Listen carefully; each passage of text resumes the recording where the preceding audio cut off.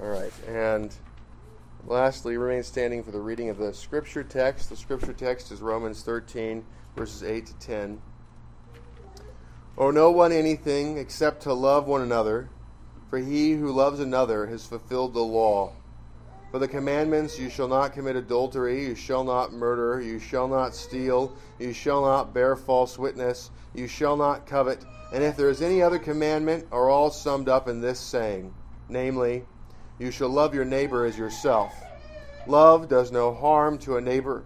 Therefore, love is the fulfillment of the law. You may be seated. So again, this text reminds us of the sufficiency of the law of God. The law of God teaches us how to love our neighbor. And so whatever is forbidden in the law of God is a type of hating, and whatever is not commanded in the law of God is a type of hating. Anything that is commanded of us is what love is. And every action, every rational choice we make, we are either loving or hating God or neighbor. And so, as we consider the law still, and we look into the ninth commandment, what we go into is what it has in the larger catechism and shorter catechism, the pulling together of these things. So, question 143 says, which is the ninth commandment? The ninth commandment is, you shall not bear false witness against your neighbor. Now, that comes from Exodus 20, verse 16. It's also restated in Deuteronomy 5. And we see in many places in Scripture many verses about the duty of truth-telling. The Shorter Catechism in question 77 tries to explain the duties there of the ninth commandment, the positive duties, in a summarized way. It says, the ninth commandment requires the maintaining and promoting of truth between man, and of our own and our neighbor's good name, especially in witness bearing. Now, think about the key pieces there. The maintaining and promoting, right? So there's the positive, this upholding, the avoiding destruction, and the promoting, the building up, the positive building up. So maintaining and promoting of truth between man and man. So you preserve the truth, you promote the truth, the knowledge of the truth. Now, the promoting of the truth and the maintaining of the truth is a way of considering the fame of God's great name. And so if somebody else has false doctrine they're believing, this duty of witnessing to the truth, right? It's a witness bearing. And so this obligation to speak the truth is a concern for the fame of God, the reputation of God. In addition to that, we also have a concern about our own good name, so the maintaining and promoting of our own good name. And so that's about loving ourselves, and we have a duty to care for ourselves. And then there is the loving of the neighbor, the maintaining and promoting of the good name of the neighbor. And so this idea that there is a concern for truth, a concern for our reputation, and a concern for other people's reputation. Those are the principal things to be considered in the ninth commandment. The ninth commandment, look at point 2 at the bottom of page 1. It says, there's a duty to always think and generally speak, bear witness, swear, and act in such a way as to advance the knowledge of the truth between human persons. The duty to never advance falsehood by an act of lying, bearing a false witness, or swearing falsely. So let's consider that. There's a general duty to speak, bear witness, speak, and act in such a way as to advance the knowledge of the truth. It's not the duty of a person to spread all truth at all times. You can't do that. First of all, when you speak, you are necessarily speaking a limited number of things. Right? If words mean everything, they mean nothing. Because if I simply say blurg, many of you are familiar with that. If I say blurg, right, then there's not really anything that's being communicated by that unless we happen to be speaking a language where that has a dictionary definition that you're accustomed to that word. And so that idea of having meaning to words, and if a word means everything, right, if the word blurg means Bible and table and chair and person, if it means all of these things, if it means everything, if it means dog, right, then the word doesn't communicate anything. You always have to say, well, which one of those do you mean? Right, so what's the sense that you mean it in? And so one of the things that happens in popular language is we end up using words so much that they start to mean nothing. right? And so they stopped communicating things after a while, sort of like the label evangelical. And so as you use a term and eliminate the edges of the boundaries, right? Now evangelical is supposed to mean somebody who has some sort of a vague religious commitment, and you have kind of the emerging church, and they claim to try to be evangelical, or you have these people that are looking at Christianity and trying to compromise the boundaries of it and claim the name of evangelical. And this idea that evangelical historically meant that you uphold the solas. You were differentiated from Roman Catholicism in upholding that Scripture is the sole authority, that justification is by grace alone, through faith alone, in Christ alone, and that works together for the glory of God alone, so that man doesn't get any of the glory, but God does.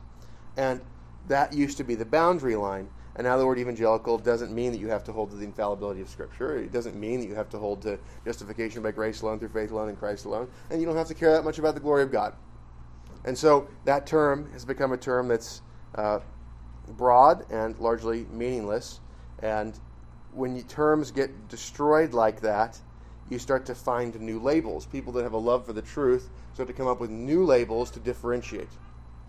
And so those new labels, it's not because there's a changing of the meaning, but it's an effort to try to figure out how do you communicate the truth, how do you differentiate between those who believe the gospel and those who don't, or at least those who profess the true gospel versus those who profess another gospel. And so that's an example of the importance of that.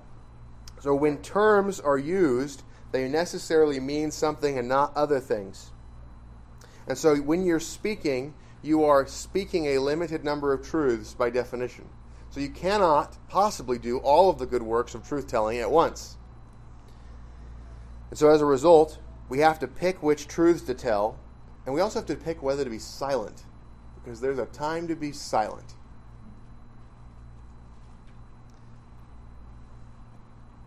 We have a duty to always think truth. We have a duty to generally speak truth, bear witness to the truth, swear in accordance with the truth, and to act in such a way as to advance the knowledge of the truth between human persons. And we are never to advance falsehood by lying, bearing false witness, or swearing falsely. So, point 3, it is not the duty of a person to spread all truth at all times. It is impossible to spread all truth at all times. Point 4,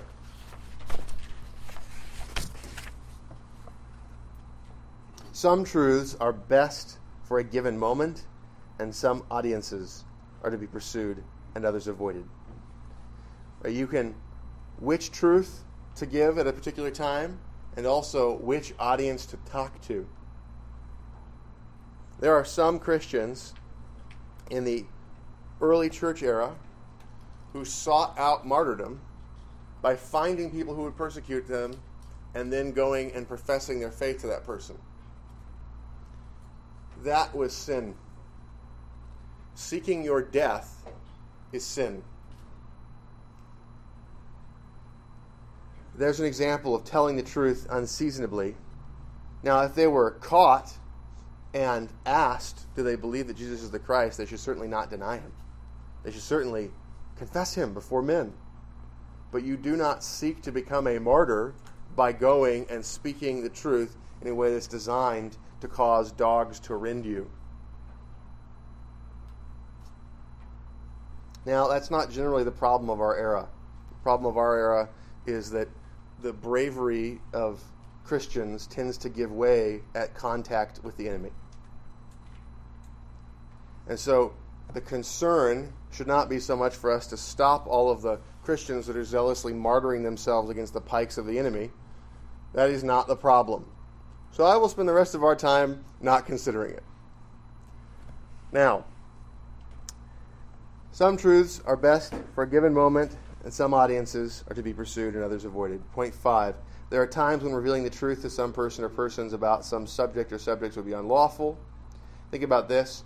If you are a soldier and you are captured, it would be sin for you to reveal information that would lead to the death of your co-soldiers, your fellows in arms. So you have an obligation to not give all information all the time. We may never lie. There is some people who try to advocate a doctrine of holy deception or righteous deception. They will try to appeal principally to Rahab and to the Egyptian maidservants, who are commended for their faith, but not for their lying. The book of Hebrews commends their faith, but does not commend their lying. They are commended for disobeying human authority. They are not commended for lying. Lying is a step beyond what ought to have been done. We may never lie. We may conceal some truths at some times. We are required to reveal some truths at some times. So the question is, how do we differentiate these? So let's continue now. So question 144, what are the duties required in the ninth commandment?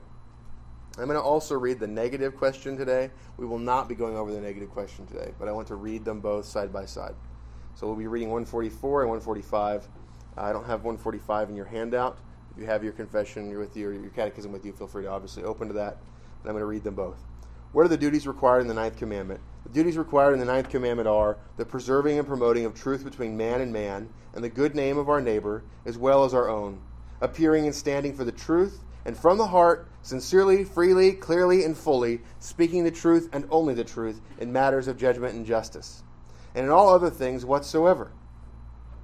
A charitable esteem of our neighbors, loving, desiring, and rejoicing in their good name, sorrowing for and covering of their infirmities, freely acknowledging of their gifts and graces, defending their innocency, a ready receiving of a good report, and unwillingness to admit of an evil report concerning them, discouraging talebearers, flatterers, and slanderers, love and care of our own good name, and defending it when need requires, keeping of lawful promises, studying and practicing of whatsoever things are true, honest, lovely, and of good report. Now, question 145. Nope, I don't have it in my own handout either. Okay, well, I lied. We're not reading 145. What's that? Thank you.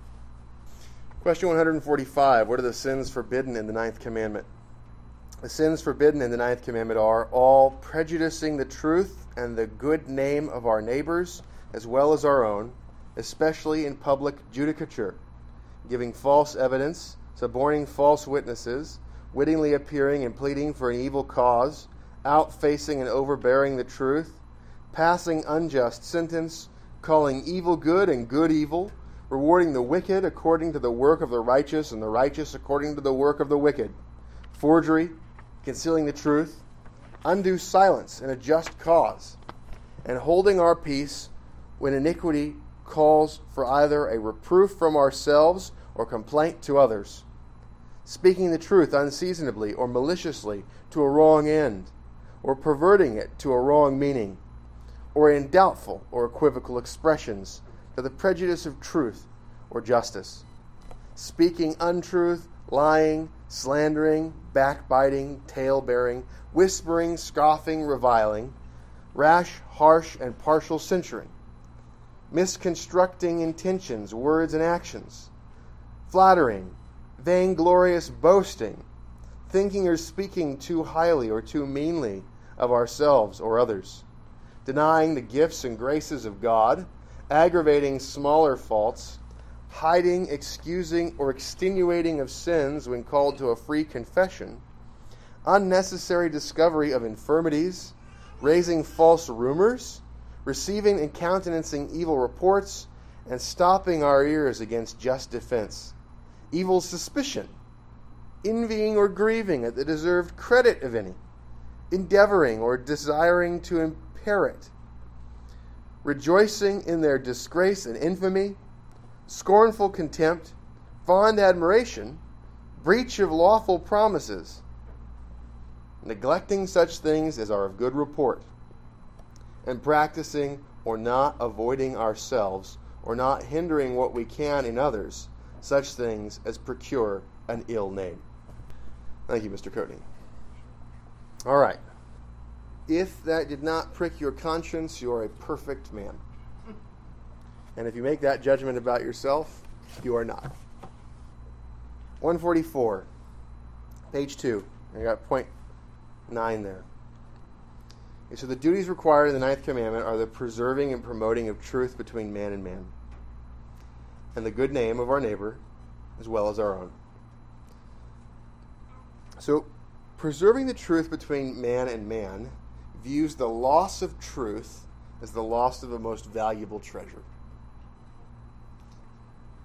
Promoting the truth between man and man, giving knowledge of the truth to a neighbor is spreading the wealth of the soul in a way that grows it for the one who possesses it and the one who receives it.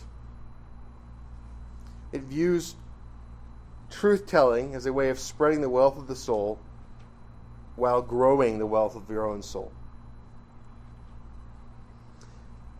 Preserving the good name of our neighbor sees preserving the reputation of your neighbor against harm as more important than protecting the goods of your neighbor against harm. Do you remember when we were looking at the 8th commandment and the duty as regards property, how there were duties if you saw, for example, your neighbor's ox going around, and you knew whose it was, probably because there's a brand on it, or you know your neighbor's cows so well by something else. So whichever it is, you recognize that this is your neighbor's cattle. You have a duty to return that cattle, or at least to take it and put it into safe storage and inform them about it, right? How much more so the reputation? Proverbs tells us that reputation is more valuable than gold. If you saw a gold coin on the ground, you would see that as valuable. And if you knew whose it was, not returning it would be theft. Seeing a reputation in the mud and not restoring it is worse. Promoting the good name of our neighbor is something that we also have a duty to do. You can give great wealth to your neighbor by advancing their reputation. Now, you don't want to do so falsely. You don't want to flatter. But when you advance your neighbor's reputation, men are valued by what men say of them. And so the difference between whether or not somebody can receive great value, great economic value, receive opportunities and honors before men is often affected by that.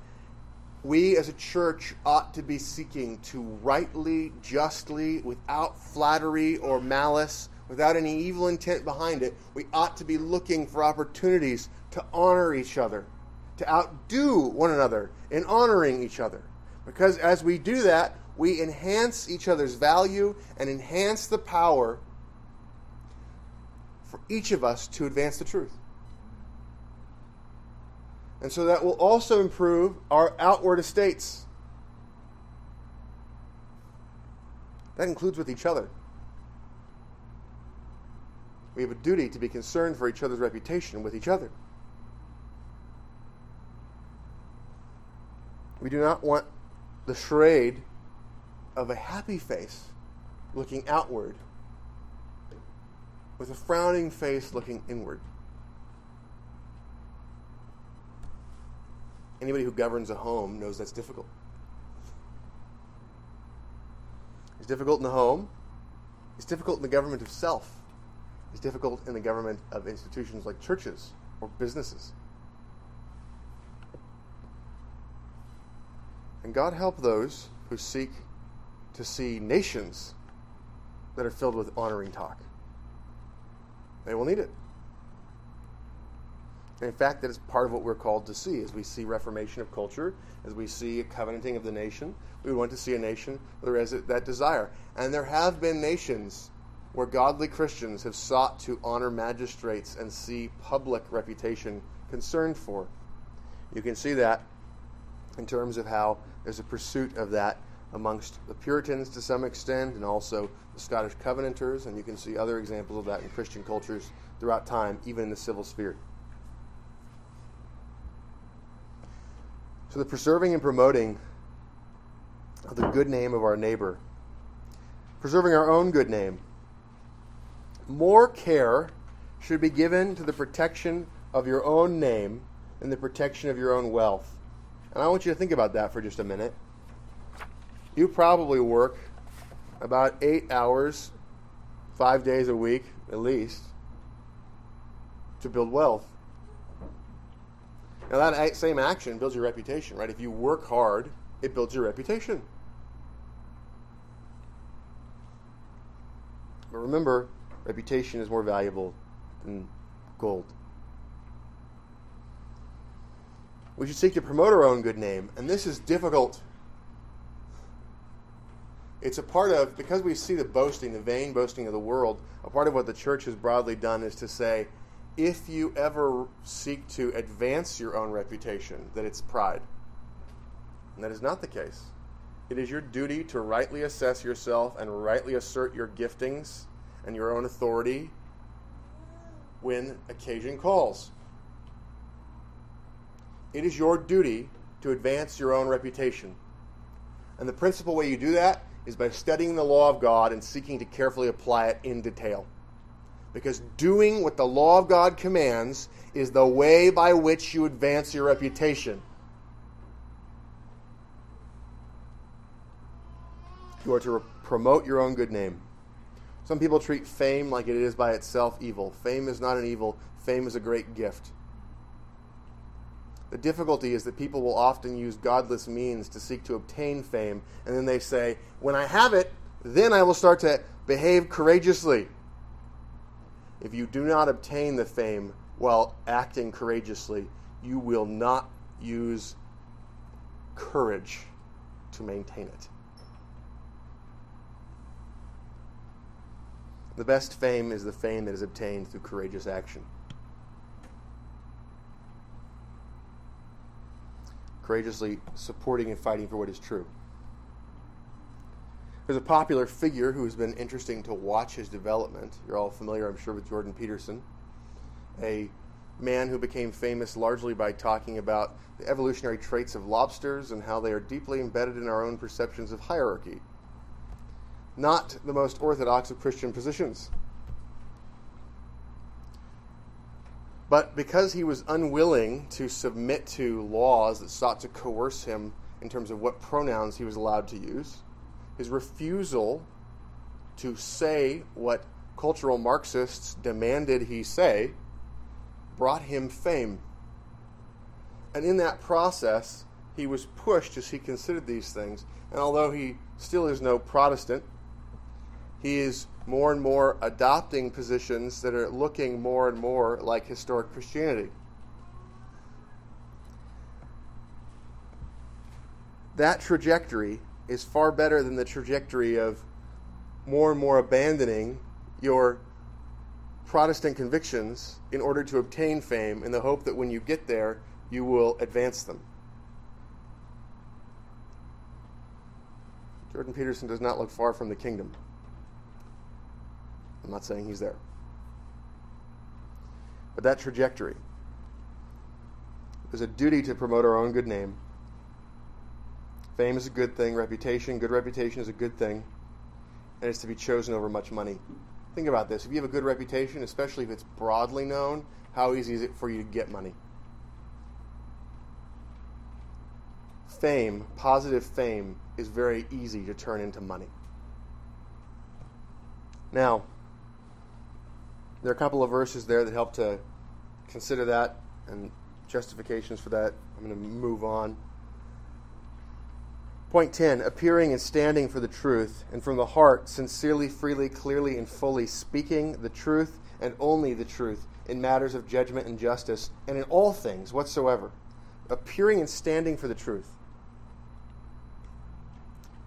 There are so many times when truth is attacked in our own presence. And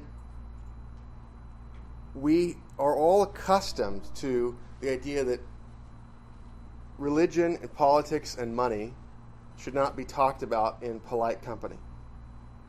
Instead, we should talk about things that don't matter. Appearing and standing for the truth involves, in particular, a concern for religion, but also, in general, for truth, an opposition to falsehood. Appearing and standing for the truth. A willingness to show up and to be under the banner of Christ to defend truth. To then stand in opposition, to stand against, to not retreat, to not run away, to not back off, to not caveat to the point of a death of 1,000 qualifications, to stand for the truth. And so that standing for the truth looks like a strong asserting back of the truth. It looks like when somebody attacks the Bible because of one of the, you pick it, unpopular doctrines, the exclusivity of Christianity, the law of God, the capital punishment in the Bible, the doctrine of Christ as the God-man, the doctrine of the Trinity, patriarchy, the use of the rod to discipline your children, right? Like you can go on for a long time about things that are not popular in the Bible. The duty to appear and to stand for the truth. And the best thing to do is to not be ashamed of it, but to glory in it. It would look in a lot of ways like vain boasting, but it's boasting in the only thing that's not vain. It's boasting in the name of God. It's boasting in the Word of God. And so when somebody says to you, well, isn't spanking something that's going to hurt your child's soul? No. If you don't spank your kids, you hate them, and you're trying to ruin their souls. You're the one that hates your children.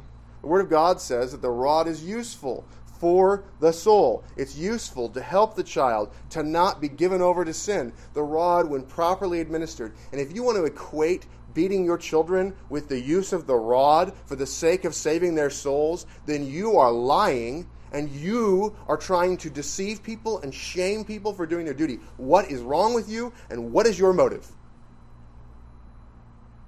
Are you trying to destroy the country? Is your desire to ruin the relationship between parents and children? Is it your desire to see their loyalties change to the state? Is it your desire to see a generational rift? Are you hoping to see the new culture that was developed in the 1950s that makes it so that youth culture is popular culture? It's never happened before in the history of the world. All of a sudden, 1950s, youth culture is the culture that's popular, as opposed to the youth learning the culture of their elders and being brought into it. What is your motive? The willingness to push back. We've seen the example of Donald Trump, where instead of accepting criticisms, he attacks. Right? The danger is he won't accept real criticisms, and he also attacks in such a way as to try to destroy the reputation of the other person off the point. But there's something there. What's the thing that's there? It's the willingness to stand and fight. Okay, so a Christian in the public square should stand and fight, speaking the truth and only the truth in matters of judgment and justice. And then there's all these qualifiers: from the heart, sincerely, freely, clearly, fully. Speaking the truth and only the truth in matters of judgment and justice. Now that can be in a court, or it can be between persons in a less formal setting. And then there's this idea of doing that in all things whatsoever, speaking the truth and only the truth in all things whatsoever. But in matters of judgment and justice, in matters where you're trying to persuade people to action based upon justice, right? When you say that's not fair, what you mean is this is a matter of judgment and justice, and I'm trying to persuade you on moral grounds that you ought to do such and such.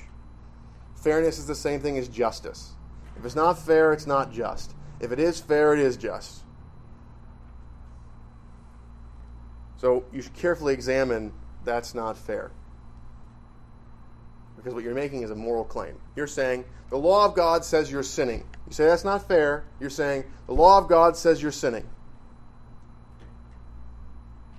From the heart, sincerely, freely, clearly, and fully, speaking the truth and only the truth in matters of justice and judgment and justice, and in all other things whatsoever. So what does from the heart mean? Because, modern parlance, from the heart means sincerely, right? So, what's the deal? Why are we saying that twice? Well, there's a proof text, and the idea is the proof text supports this sort of interpretation of, based upon, you should think the truth in your heart, and then you should speak what you actually think, which is what sincerity is, saying what you actually think. You shouldn't say things insincerely.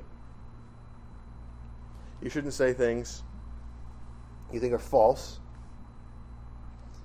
There's a book by somebody who has sort of a monastic view, Rob Dreher, who says to live not by lies. And he tries to advocate for a sort of retreat mentality that we need to. The culture is so far gone that what we need to do is to retreat, and we need to form into little retreat points, either in the city or into the countryside, and make Christian culture there, and not any expectation that we can project out because of how far gone things are, but then rather what we're supposed to do is to wait there, and in future generations there may be opportunity to be able to project out.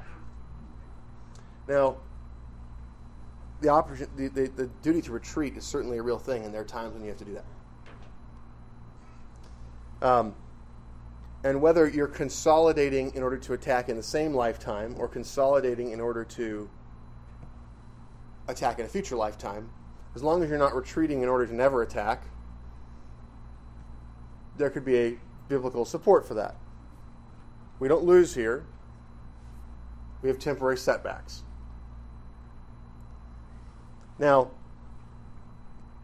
he talks about cultural Marxism and talks about real Marxism and what happened in Eastern Europe in terms of the occupation of the Marxists and what they would do to papists and Eastern Orthodox and things like that. And he tries to look at the history of what happened in those countries and talks about the ways that there's an effort to get you to live by lies. And so let's think about this for a second. So you think about Maoist China. They would have these events called struggle sessions, where they would grab people who were having a problem with the state for one reason or another, and the goal was to harass them with a crowd, to get them to confess to heinous crimes, and then you would either kill them or let them go, and the thing that was going to happen at the end was never known ahead of time to the participants, and you sort of went with the crowd fury or with the decision of some sort of leader, depending on how important the person was. These struggle sessions are an effort to get you to confess things. They're very similar to the critical race theory sessions, where everybody has to sit around and talk about all the ways that they have been a part of systemic racism. Now, political correctness is the thing that got popularized as the label for this in the 80s and 90s. Political correctness is where everybody learns what the heresies of our time are and learns how to voice their thoughts or not voice their thoughts in such a way as to be politically correct, to avoid the heresy of the cultural Marxism. Now, the great advances that have been made by cultural Marxism that get us to live by lies include the whole pronoun thing. That's an example that's absurd, and it's having such a pushback, right? That you have popular culture, godless conservatives are pushing back against this. And so those points where there's a reflection point, where there's a pushing back, are points where it's obvious that we have opportunity to attack, and that there's opportunity to get other people to see what's happening, and those are useful things. When people are angry about something that is actually unjust, it's a useful thing to latch on to and to go talk to them and to go to more basic things. And you go, you know why this is happening. So, cultural Marxism requiring you to say that a boy is a girl or a girl is a boy, you should obviously not go along with that. The idea that misgendering is somehow a sin, misgendering is actually rightly gendering. The efforts to revise history and to eliminate any of the benefits of Christianity and to eliminate considering the differences between philosophies. When was the last time you heard somebody in popular culture say, the reason America is so much better than other countries is because of its Christian, specifically Protestant heritage, and its Protestant heritage resulted in capitalism flourishing and resulted in people having delayed gratification, working hard to accumulate capital and deploying that capital to make more things. Max Weber's book, The Spirit of Protestantism and the Spirit of Capitalism, is probably the last piece of popular culture I'm aware of, and that's not from this century.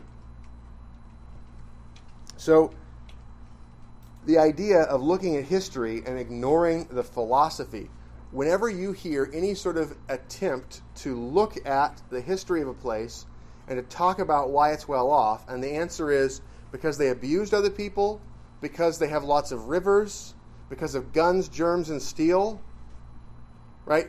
You know that person believes that naturalistic materialism was what rules the day, and the God of heaven is a figment of your imagination. Truth is what controls people's actions.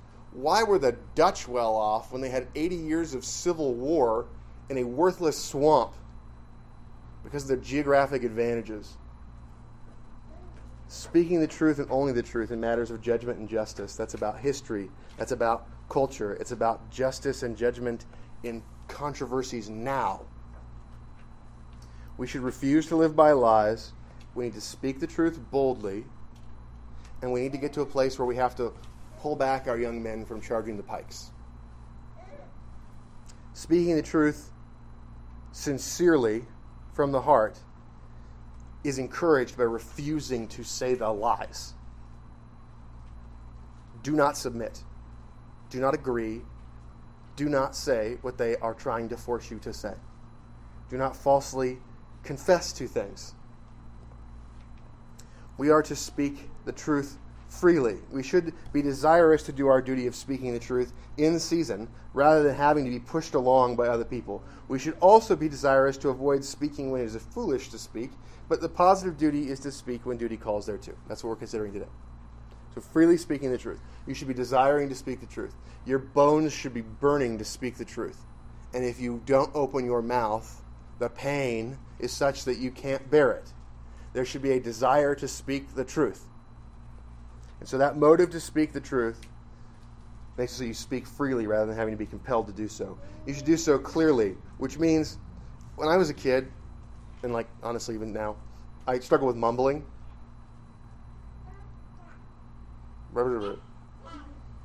That problem of not speaking clearly has to be overcome with a consistent effort to enunciate. When you enunciate, you can offend people with the truth way more effectively. What did you say? No, that doesn't happen when you enunciate. You don't have to repeat it. Repeating it's fun, but you don't have to repeat it if you say it loudly and clearly. Singing psalms loudly and clearly. Saying amen loudly and clearly, unless the prayer is bad. Don't say amen then. Speaking the truth loudly and clearly.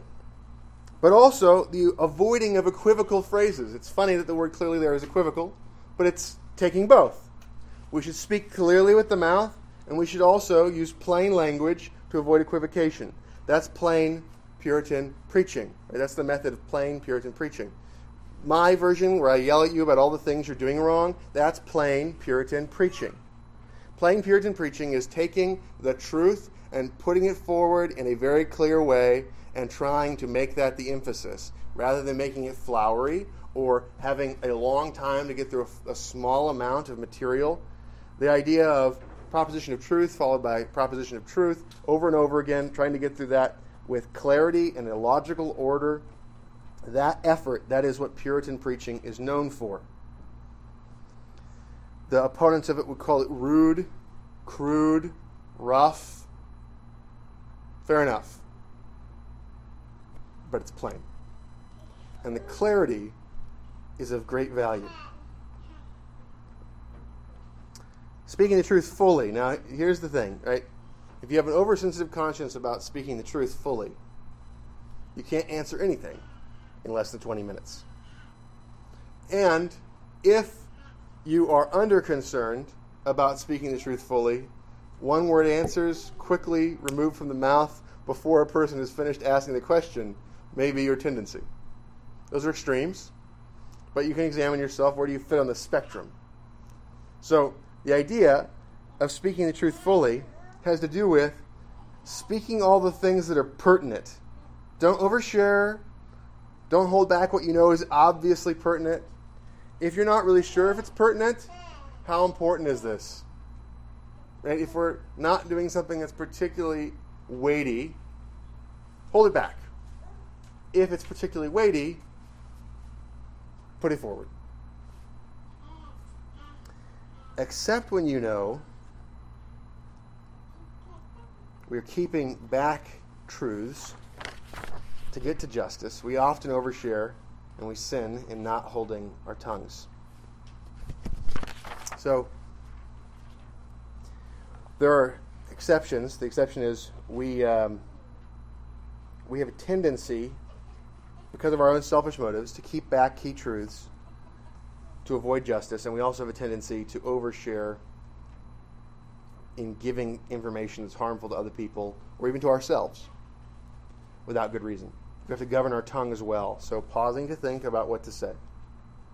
If you take legal training, if you're going to go on a witness stand, a lawyer is likely to train you to say you should only answer what is asked and do so very carefully, like not adding anything to what the question is, and not refusing to answer. That's a good rule for when you're in a precise and formal occasion, so that you're trying to avoid creating a huge mess, and it also helps you to not have to expose a bunch of things that are unlawful to be compelled to be exposed. Okay, so this idea of being careful to answer exactly what the question is when you're in a formal setting for public judicature. But you don't lie, you don't hold back the information that's being asked for. Now, C, speaking the truth and only the truth in all things whatsoever. So that's the same thing if you applied. I have some caveats there. Here, from the heart. This is from the heart. We will always speak from our own understanding. We must examine what we're understanding and see if these things are so. Integrity is a basic form of honesty. It's a concern for consistency in thought, word, and deed. So do your thoughts line up with your words and with what you do? Do your thoughts line up with themselves? Do your words line up with themselves? Do your actions act in a coherent manner towards a goal? Right? These are the things that you look at. So you'll compare all of them to each other. You compare them to themselves across time. And the Apostle Paul tells us that one of the reasons we're all guilty before God is because our own thoughts don't line up with themselves across time. We contradict ourselves, excusing and accusing ourselves with our own thoughts. And so the basis of responsibility is God is judge. He has given a law by which to judge us. Our own awareness of the standard contradicts what the objective standard is oftentimes, but our own view of what is right and what is wrong contradicts itself. And so we must agree that we are breakers of the law, and God can play back our thoughts like a tape recorder could play back our voice. And so that idea that our own thoughts contradict themselves shows us to be in sin. When you contradict yourself in your thoughts, you are sinning. Now, you should always contradict yourself by going from believing falsehood to truth, and you realize that you were sinning before when you had unbelief and you were believing falsehood. That's how you repent. That's what repentance is. Metanoia is the realizing you were believing something false and now contradicting yourself with new beliefs.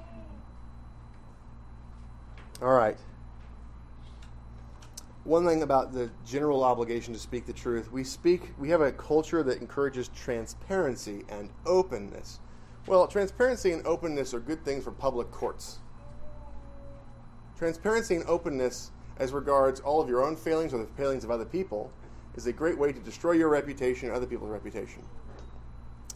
You have a duty to not air out your own dirty laundry or the dirty laundry of other people without a duty to do so. That would be when you are advancing conflict resolution, for example. When the person won't repent when you confronted them privately.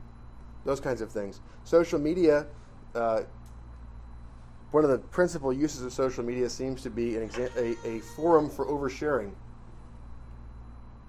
The use of oversharing is a mechanism to get people to trust you.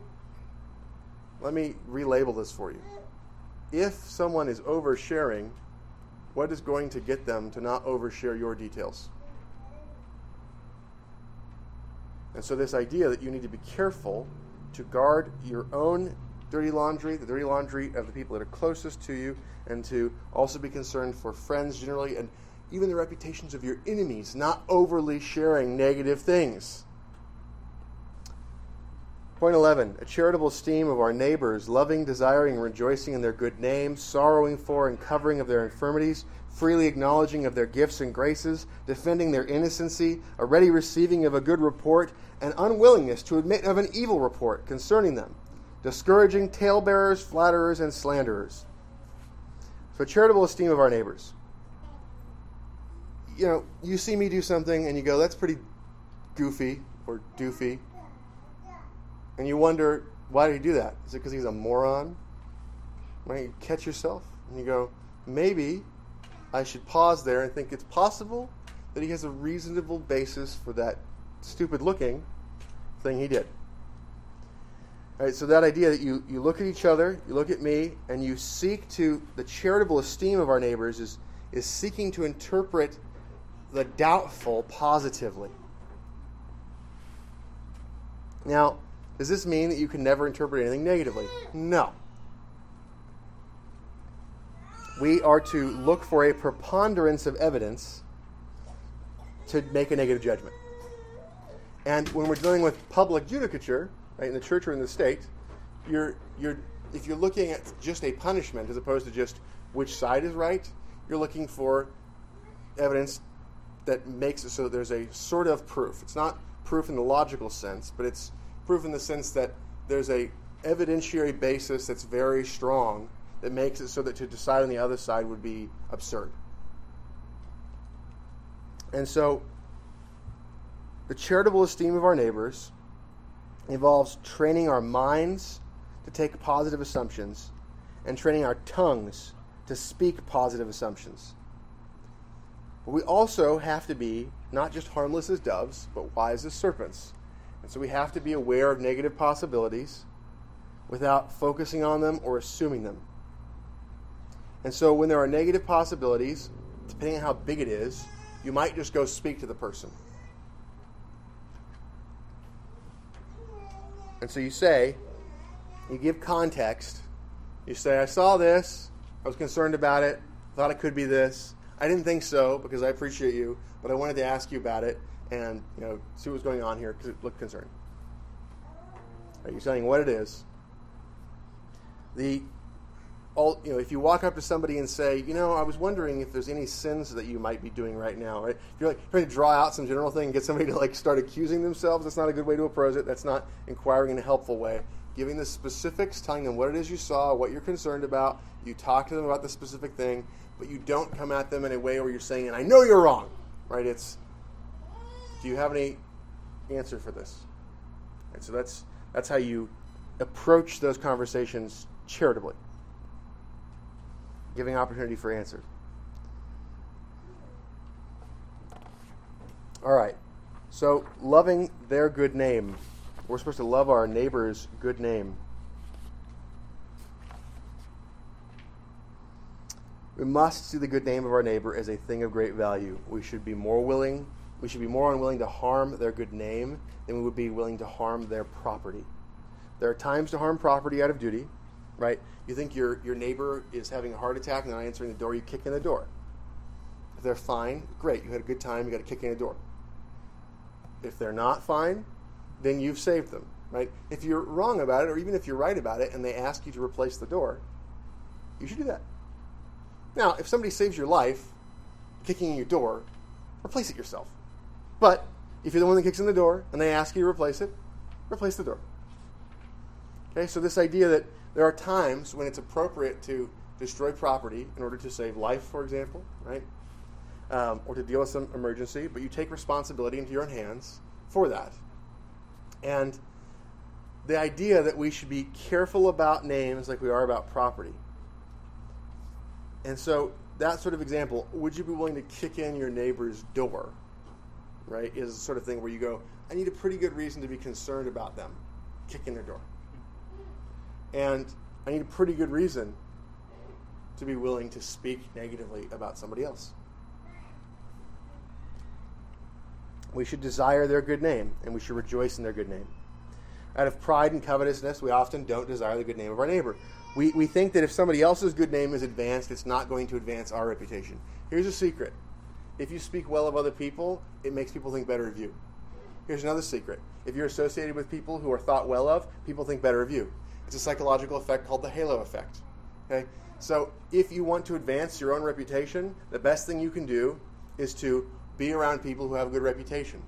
Now, lots of people have figured this out and are snake oil salesmen and just lie about everybody around them being awesome. Oh yeah, he's a rock star. What's a habit? Oh, that person's awesome at this thing. They're amazing. They're the best I've ever heard of. They're so great. Amazing. The best. The best. The best. Amazing. Amazing. Amazing. The best. That person's a liar. Okay? So if somebody's always saying everything's amazing, they're lying. And they are trying to do that.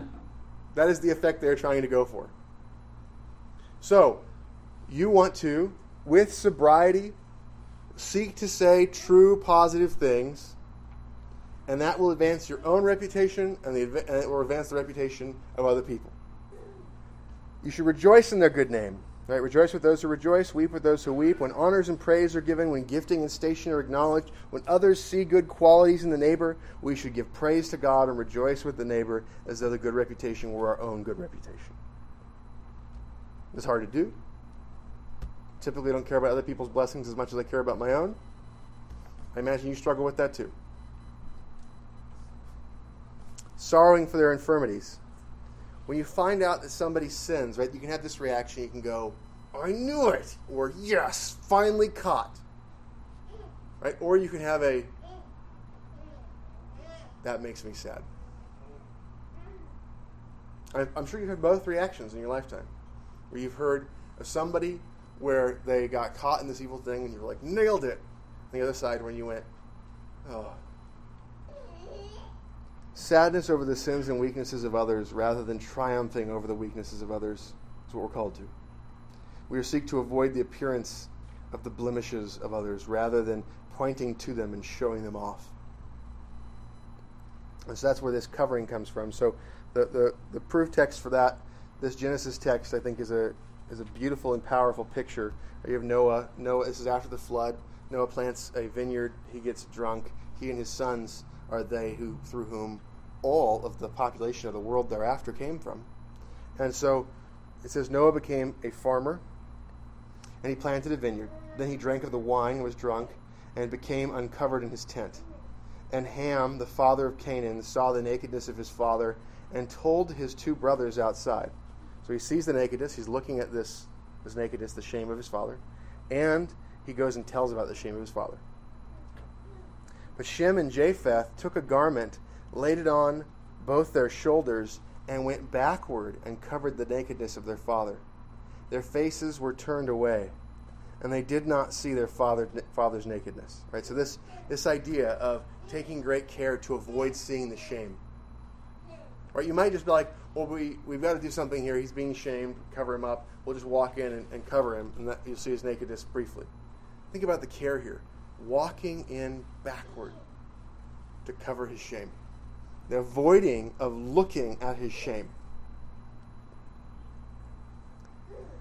Proverbs 17:9 says, he who covers a transgression seeks love, but he who repeats a matter separates friends. Proverbs seems to take this thing and turn it into a proverb. Right? If you cover it, if you don't think upon it, if you're not speaking about it, you're seeking the good of your neighbor. He who repeats a matter separates friends. You're destroying reputation. You're destroying the relationship, right? You're separating people. And oftentimes, you know how to, have you ever had a time, or people you've been around, who are looking for something to destroy a particular relationship? And so they go, I know this offense would be really powerful to make this person hate that person. And so you see that, and you go, here's the thing, and then you report it. Right? Because that's the one that's going to be powerful to destroy the relationship. So there can be a selective reporting about that as well. Because people know if you're reporting negative things all the time, it starts to undermine your negative reporting, right? And so this idea of waiting for the choice ones, that's the repeating to separate friends. 1 Peter 4:8 says, and above all things have fervent love for one another, for love will cover a multitude of sins. So we sorrow for the infirmities of others, and we seek to cover them. On the other side of that, we should freely acknowledge their gifts and freely acknowledge their graces. So we should be looking for opportunity to do that. And so that desire to say, here's a gift of God, here's some way that you're talented, here's something you've been given, and acknowledging it freely and acknowledging their graces, the gifts of grace, the sanctification, the gifts of the Spirit. So these things, the freely acknowledging of gifts and graces.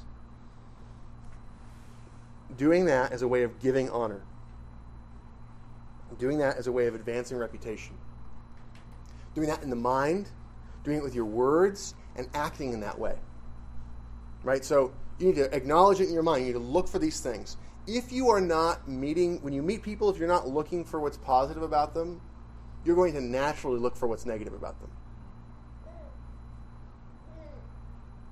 Now, our culture is filled with people who are undisciplined and who have horrible habits. It is really easy to see the negative of people we meet in our culture, because we have a culture that is collapsed. And so we have to look for the positive things, and we have to look for how we can encourage to godliness. We have to look for how to see where are the useful things that can be done, because the only thing that's going to happen where somebody becomes a believer and they start to be useful is if they start to do useful things.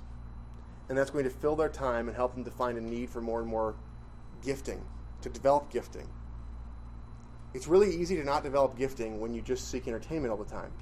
You have to find profitable work to put people into. And when they have profitable work to do, as they're doing things and trying to accomplish goals, the pain of not having other gifts or skills becomes more apparent to them. They go, I want to accomplish this thing and I don't know how to do it. Or I don't have the resources, I don't have the ability, I don't have the time, which increases their need for other people and shows them the need to find ways of taking the gifting of other people working together. That pain of not being able to get the thing that is good drives us to develop our skills further, to work harder, and to value working with other people more. And so when we're helping people to grow in usefulness in the church, that has to be a part of it, is looking for that. So looking for gifts and graces, and then freely acknowledging and encouraging the use of them in those people. Defending the innocency of a person, a ready receiving of a good report concerning our neighbor, an unwillingness to admit of an evil report concerning our neighbor. If somebody asserts that somebody's guilty of something, the first response should be no. The first response should be prove it. Or, why are you talking to me about this? Why aren't you talking to them about this? Let's go talk to them together about this. A ready receiving of a good report concerning our neighbor. Somebody says something good about somebody else, we shouldn't go, no, not them. Instead it should be, wow, that's great. The unwillingness to admit an evil report concerning our neighbor is the same sort of thing. You defend the tendency to defend the innocency, or say, why are you telling me this, or how do you know this? So the discouraging of talebearers. There are useful stories to tell, but there's a general tendency to tell our own stories in a vain, glorious, or boasting sort of way, or to tell entertaining negative things about ourselves that harm our own reputation, or to tell other people's stories. So I think Webster's 1828 has some really great definitions here. So I want to read a definition for talebearer for you. A person who officiously tells tales. One who impertinently communicates intelligence or anecdotes and makes mischief in society by his officiousness. Then Webster quotes Proverbs 26:20, where there is no talebearer, the strife ceases. Now, if officiousness were more widely known, perhaps there would be more laughter. So I'm going to read officiousness. Officious, busy, intermeddling in affairs in which one has no concern. Officiousness, noun, eagerness to serve. That sounds positive. Usually an excess of zeal to serve others, or improper forwardness, interposing in affairs without being desired, or with the disposition to meddle with the concerns of others.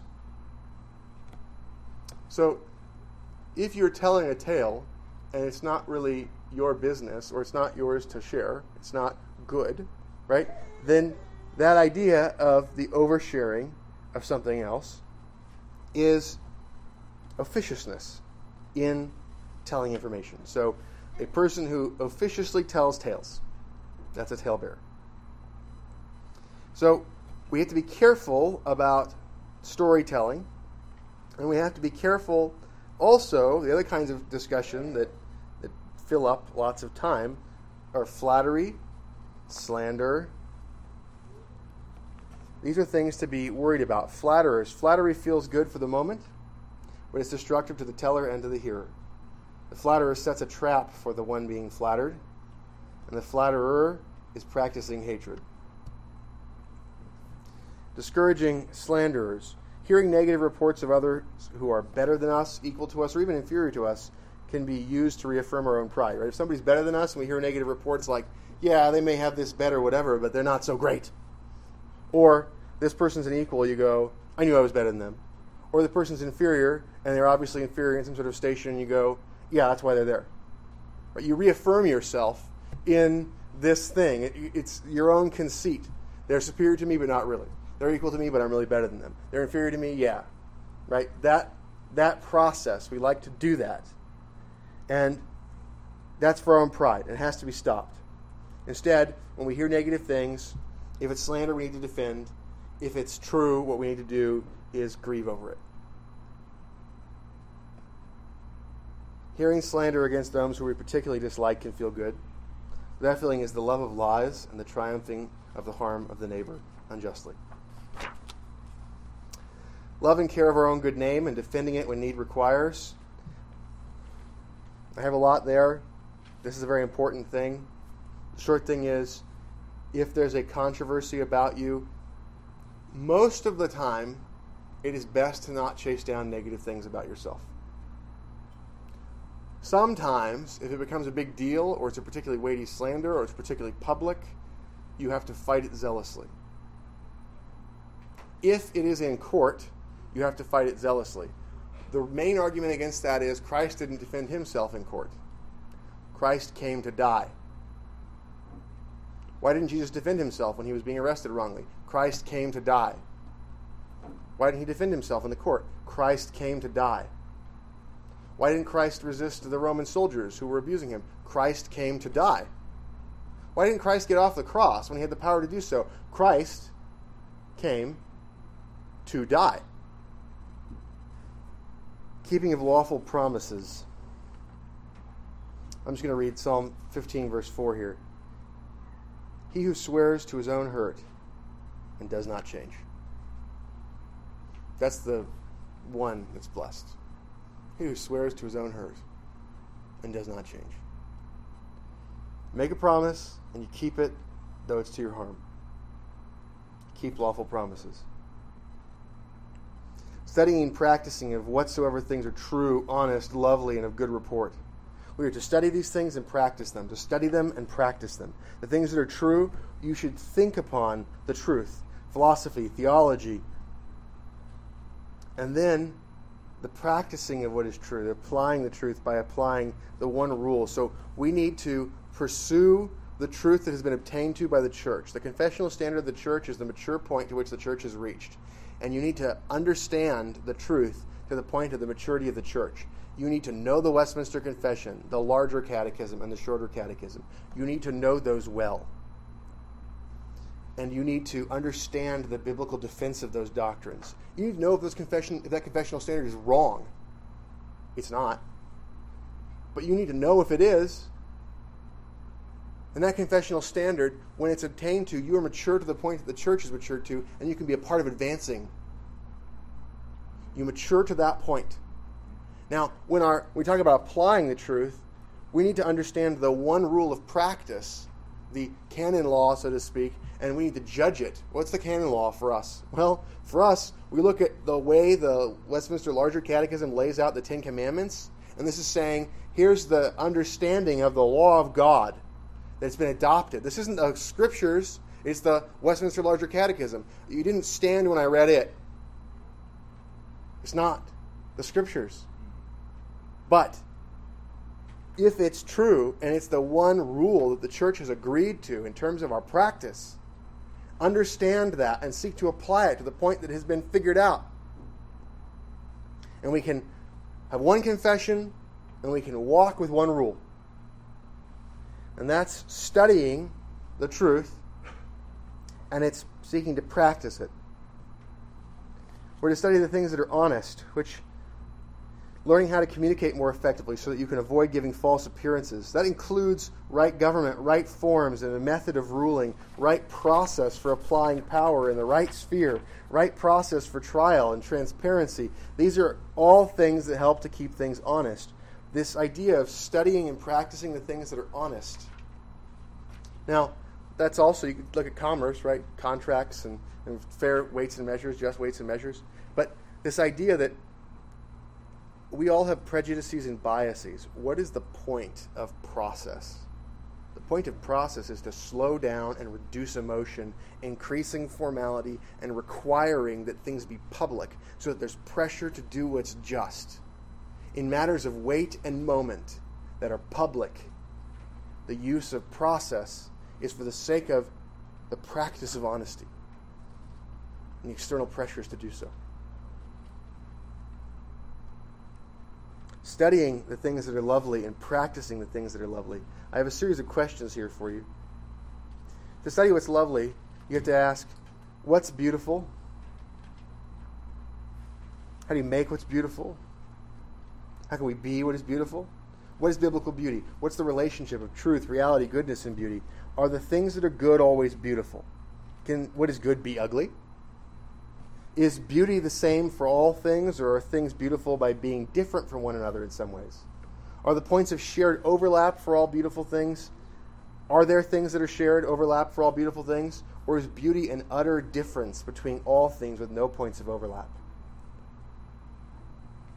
When you have answers to those types of questions, you begin to see what popular culture does with beauty, and you can begin to assess it from a biblical perspective.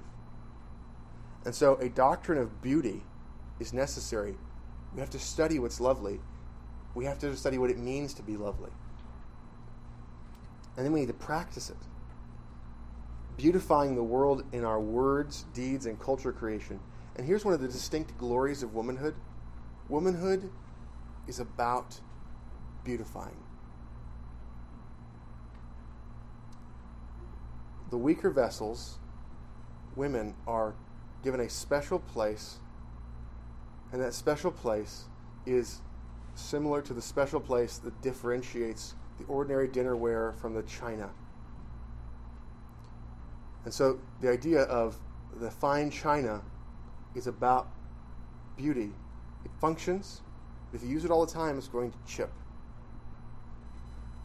And men have a strength and frame that is designed to make it so that we can bear the load and so that we can deal with things and fight. Honoring manhood as the fighting class and honoring womanhood as the beautifying class makes for a beautiful, glorious, and honorable culture. When you destroy the distinctions, beauty is gone and so is strength. We are to study what is of good report and to practice what is of good report. We must consider what things bring good report and what things bring bad report. We should do the things that bring about honoring words for the sake of the glory of God. As Philippians 4:8 says, finally, brethren, whatever things are true, whatever things are noble, whatever things are just, whatever things are pure, whatever things are lovely, whatever things are of good report, if there is any virtue, if there is anything praiseworthy, meditate on these things. Comments, questions, objections from the voting members and those with speaking rights? Great. Let's pray. Father, we thank you for your word. We ask that you would bless it to us, that you would cause us to grow in the knowledge of you and to apply what your word says. Father, we ask that you'd help us now to sing with a bold, clear voice. We pray this in Christ's name. Amen.